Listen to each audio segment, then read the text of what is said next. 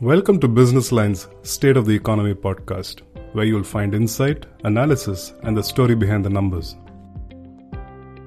Hi, this is Dalip Singh. For today's edition of State of Economy podcast, we have as guest Director General of Central Industrial Security Force, Mr. Sheel Vardhan Singh, who will take us through today's topic, which is emerging challenges to industrial and aviation security.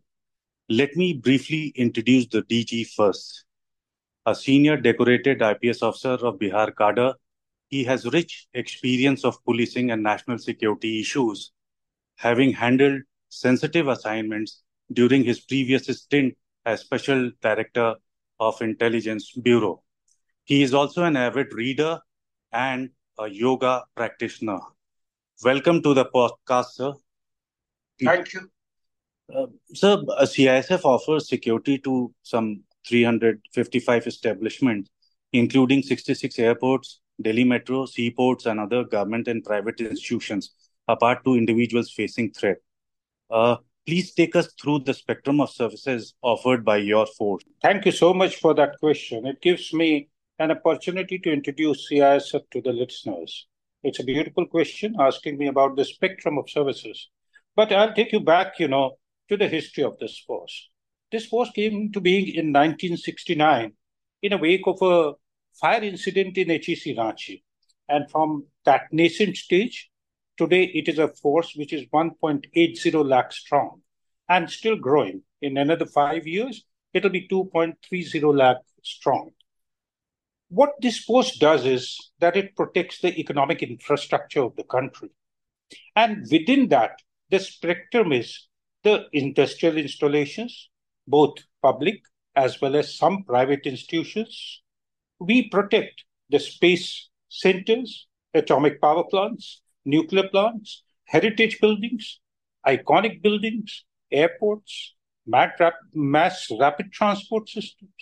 We have a VIP security wing, cutting-edge fire services, and it's perhaps the only force in the world which provides security consultancy services. And if I look at the spatial distribution of the force, you spoke about 355 locations. If you look at the map of India, if you see the coastline, there we are protecting the ports, the atomic and nuclear power stations. You go to the hinterland, we are protecting the mines, even in deep Naxal areas. If you go to the northeast, we are protecting the oil sector. We are also protecting the hydroelectric power plants in J&K.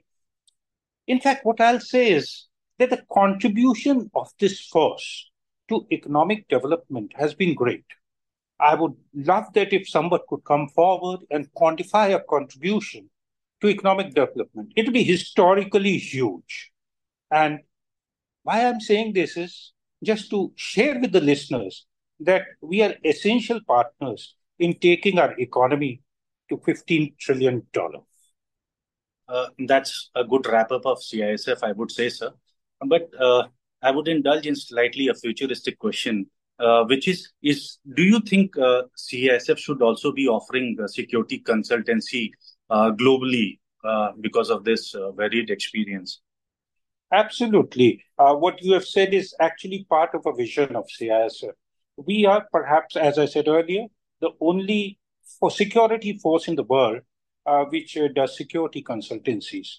And as a vision for future, we anticipate, and I have reached out to the Indian ambassadors abroad, that we can do consultancies for various iconic institutions, industrial establishments all around the globe.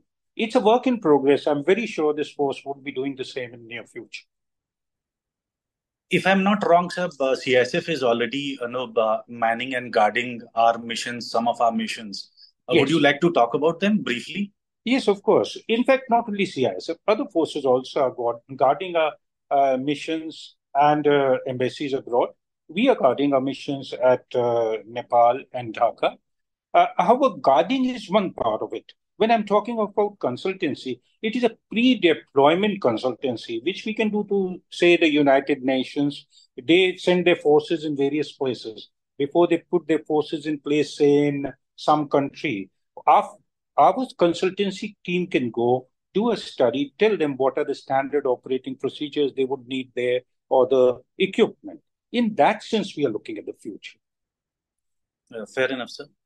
Increasing digitization of airport services and use of drones have cascading security implications. A couple of months back, 6 major airports reportedly came under cyber attack from a group of hackers called Anonymous Sudan. Similarly, Jammu Airport, we all know was hit by a drone attack in June of 2021. Is the CISF prepared to deal with cyber and drone emergencies? Yes, the CISF is very well aware about these anticipated threats, which are now a reality in security domain. And we are actually part of the national security architecture, which is to counter these threats in the cyber domain. So under the guidelines of CERTIN, that is Cyber Emergency Response Team India, we also have a Cyber Crisis Management Committee, and which is plugged into the Ministry of Home Affairs Cyber Crime Management Committee. And in case of cyber attacks, we have at ground level, at cutting edge, all locations have incident response teams so that our responses to such attacks are there. Preventive measures as per the SOPs are followed. Second aspect which you spoke about was drones. Well, CISF uses drones. From the point of view of national security, I would not be able to share the number of drones, but a very high number of drones we are using in more than 34 locations in the country. And these drones are being flown by our personnel, and they're used for surveillance, reconnaissance, patrolling. And we have within us a technology in drone vertical. We are flying the drones, but the issue with regard to drones now is an anti-rogue drone unit has to come up in all the forces, not only CISF. We all have an anti-rogue drone training is going on.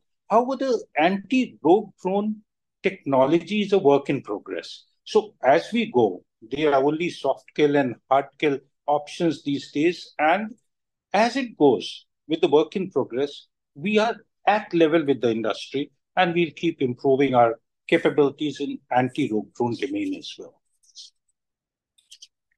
So, do you think there is a need to rationalize multiplicity of organization like DGCA, BCS, and AI managing aviation sector? Won't it be better to have one umbrella organization like we have in America, Transport Authority? That's a very interesting question.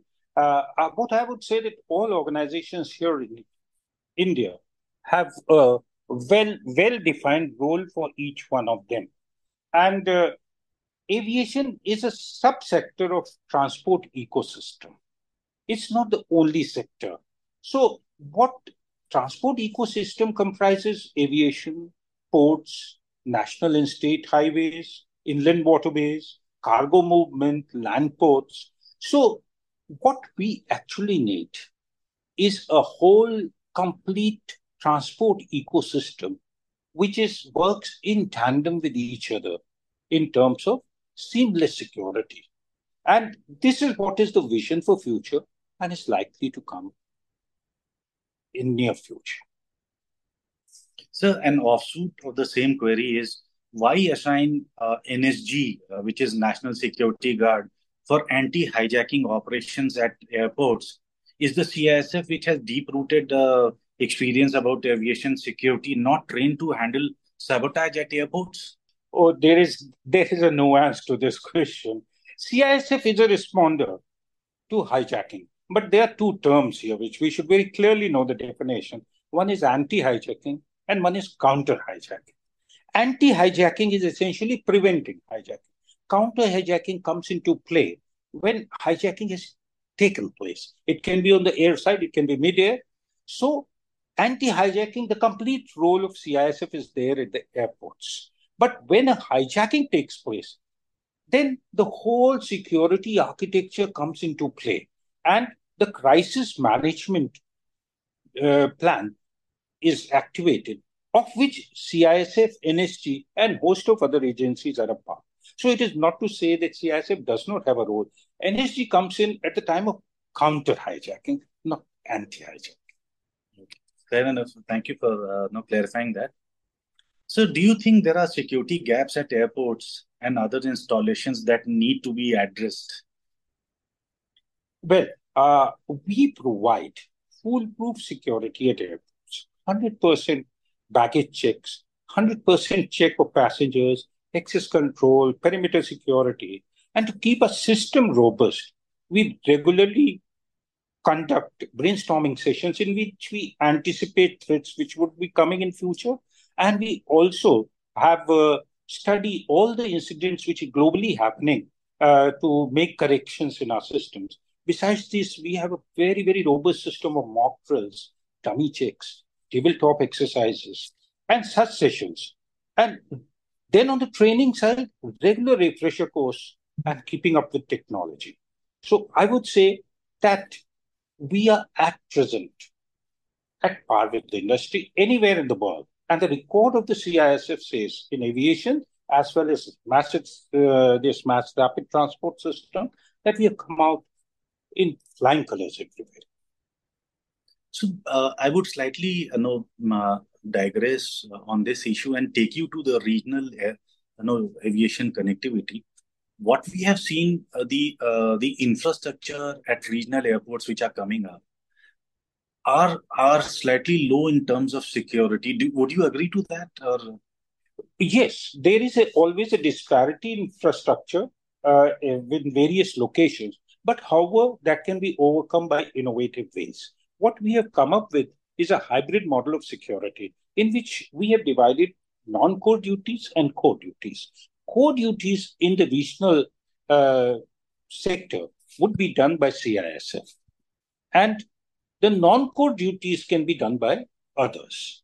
And in this way, we will not be compromising on the security. Besides this, we will be training them, standardizing, and improving the overall security standard of the country.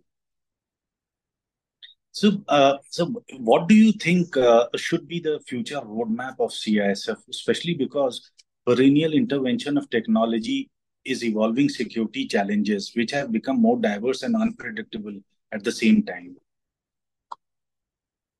Well, under the leadership of our present Home Minister, all the forces, not only CISF, have made a 25-year vision plan and 5-year roadmap of future. And this roadmap which we have made has at its component technology, manpower, training, anticipated scenarios, and which can be the new sectors and areas where we can go to. And this future force has to be very nimble in terms of skilling itself, in terms of making itself battle ready at a very short notice. So all the leaders of all the paramilitary forces, central police forces, are honed to this in a very focused and sharp manner. So, what has been noticed globally is skill shortage rather than fund is an issue in aviation industry. How CISF is honing skills of its employees to handle next generation systems? Yes, this is an important area because upskilling is very important, and training is of paramount importance in forces and in CISF. We have a National Industrial Security Academy at Hyderabad, which is a center of excellence. Besides this, we have a unique and one of its kind Fire Service Training Institute in Hyderabad. We have 8 aviation security training institutes and 6 recruit training institutes. We train state police forces also. And in these trainings, capacity-based training is given. In this training, technological gadgetry and interface with industry is done. And in this training, aviation security courses are held because this is one area where we have zero error problem. We cannot just go wrong there. Again, in the fire side also, this is the only institute which takes care of industrial fires. So in terms of training and upskilling, we are well up in the ladder. But yes, it is a process which needs to be upgraded and evolved again and again. So we have a board which sits down, a training vertical which sits down, sees all the needs, does an analysis, and makes every year it hones its plans according to the new needs. We'll come back to fire vertical of CISF later, but let's focus on manpower.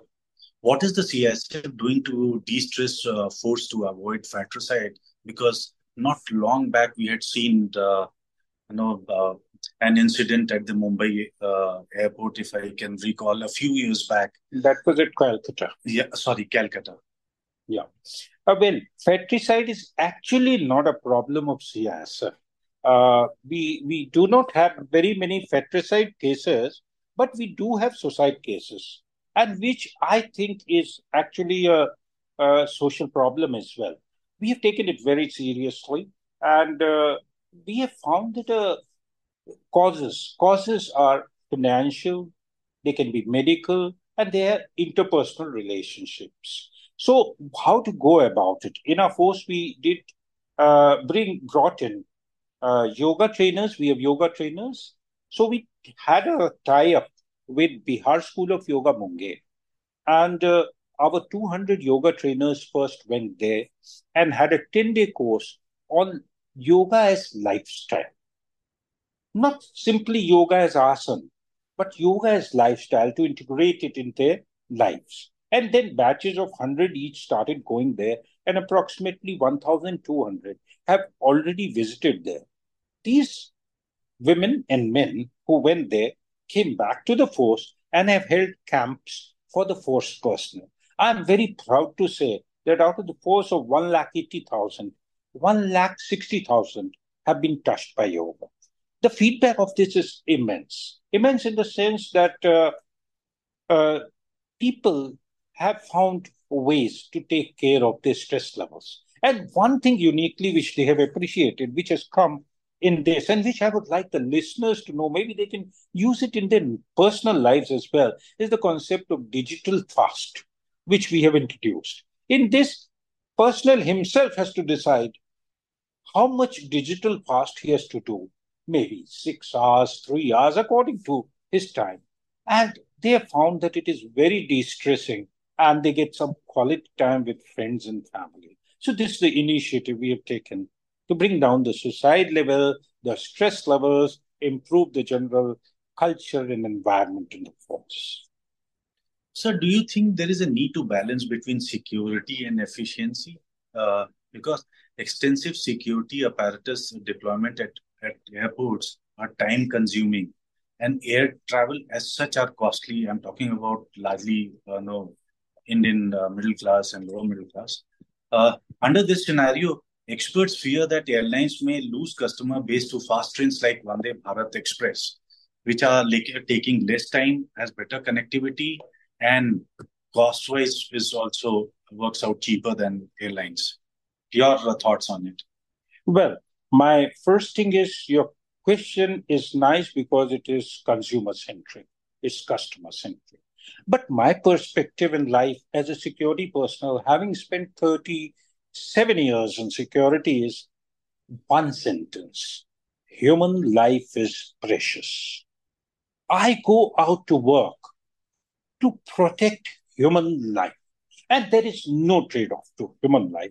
We go, we check every passenger. We check every baggage.